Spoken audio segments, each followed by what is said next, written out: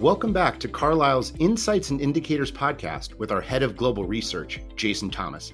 I'm Jonathan Blank in communications, and I'm sitting down with Jason today to help you gain concise insights based on our composite portfolio data from May 2022. All of the data referenced is accurate as of our recording on June 6th, 2022. Jason, thanks for being here again. Great to be sitting down with you again. So from our composite portfolio data in May, we observed more indicators of economic contraction than we did last month. What drove more of our indicators into negative territory this month over last? Well, the main driver of the increase in the series that were contracting was really Europe. And the European economy is now contracting according to our May data. And this is really largely because of the Russian invasion of Ukraine and the related sanctions. The impact on food prices, the impact on fuel prices, the impact on energy prices more broadly has been much greater in Europe than in the United States. So the economic damage has also been proportionally greater. And so when we look at the circumstance right now in Europe, I would say, first of all, it's really at the corporate sector, and particularly the industrial sector, where the damage is quite severe because the increase in natural gas prices, for example, and just broader input prices is so dramatic. It's rendered some industrial processes uneconomic, and it's really narrowed margins for many other entities. And then, of course, at the household sector, you have not only food and fuel prices that eat into disposable income, but you also have this psychological shock, the shock to confidence from the war in Ukraine, and given how close Ukraine is, both geographically, but also mentally. And so for those reasons, that is the main driver of the increase, again, in the number of series that we track or replicate that are actually contracting. But of course, the biggest contraction that's occurring today is in China. And so in the 3 months starting in March and through May, it looks as though the Chinese economy contracted at about a 9% annualized rate. And that's because of the zero COVID policy and the lockdowns that have affected about 70 metro areas. Now, it looks clear that the bottom was reached in April, but the economy continued to contract in May. I think there's some hopeful signs now of reopening in many metro areas. And if the past is prologue, one would expect the Chinese economy to be growing at a 10 to 12% annualized rate in 2 months or so. That was the experience in 2020 after the January, February lockdowns. So, there's some genuine reasons for hope there. And, I certainly share them. Again, that's my expectation is for rapid makeup growth in the months ahead. But what we saw in 2020 was that households, consumers tend to be very cautious in the immediate aftermath of the lifting of restrictions. So don't be surprised if June data, July data aren't so strong, but then by August, September, and then into October, you have really robust data coming out of China. That at least is my expectation.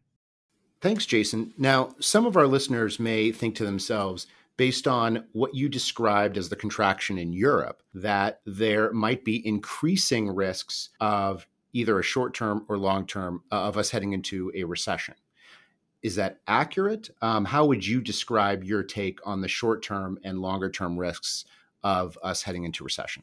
Well, I think that there were two big takeaways from the data this month. The first, as you suggested, was the fact that we just saw more contraction, more of the series we replicate, more of the macroeconomic time series we replicate showed signs of contraction.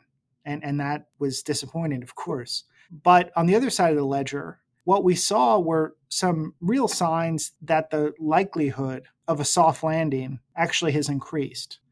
And a soft landing is really just in relation to the Fed. Many people say the Fed has never reduced inflation by 400 basis points in the past without triggering a recession. So therefore, we're guaranteed for a recession in the United States.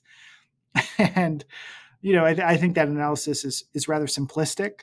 It certainly covers a lot of time periods when most of the business cycle fluctuations were attributable to inventories.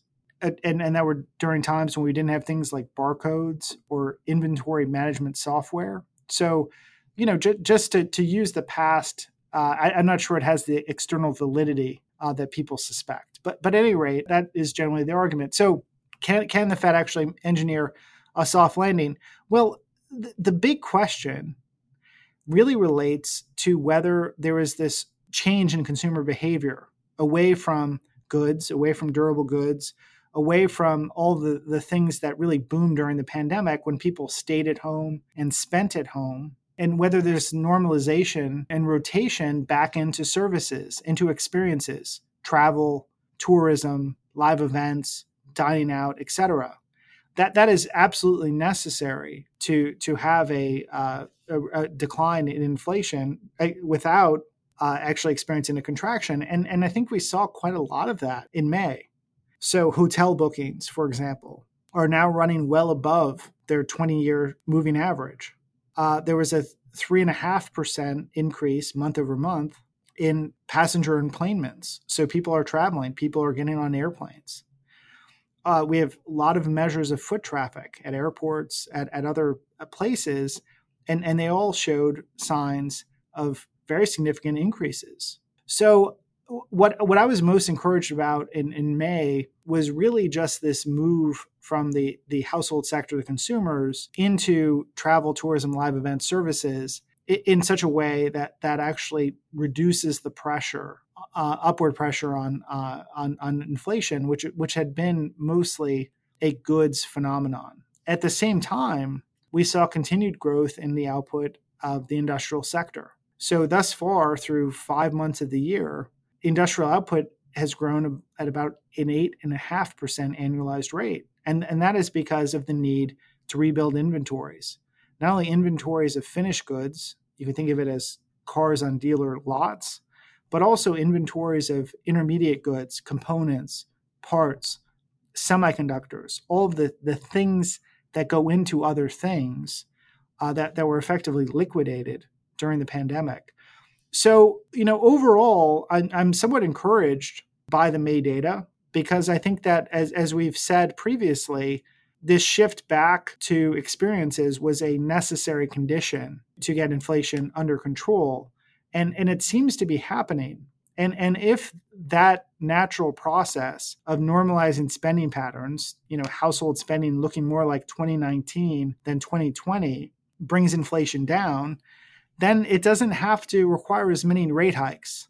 The reduction in inflation doesn't have to be as Fed inflected as would otherwise be the case. And that actually raises the probability that you can have your cake and eat it too, in that you can have a deceleration in price pressures and a deceleration in inflation at the same time that you end up with 2% growth or so in the United States, but you're still growing. That it does not necessitate a contraction. Jason, so let's leave our listeners with one thing that you're going to be looking out for over the next couple of months. You've given us your overview of Europe, of China, and the relative consumption between industrial goods and experiences. What's one thing you're going to be looking out for over the next couple of months? Well, I think that the changed circumstances in Europe are going to lead to changed circumstances in policy at the ECB. And what I mean by that is a lot of market participants anticipate that the ECB is going to have to raise rates, certainly not at a rate that's commensurate with the Fed, but is going to have to continually raise rates into 2023.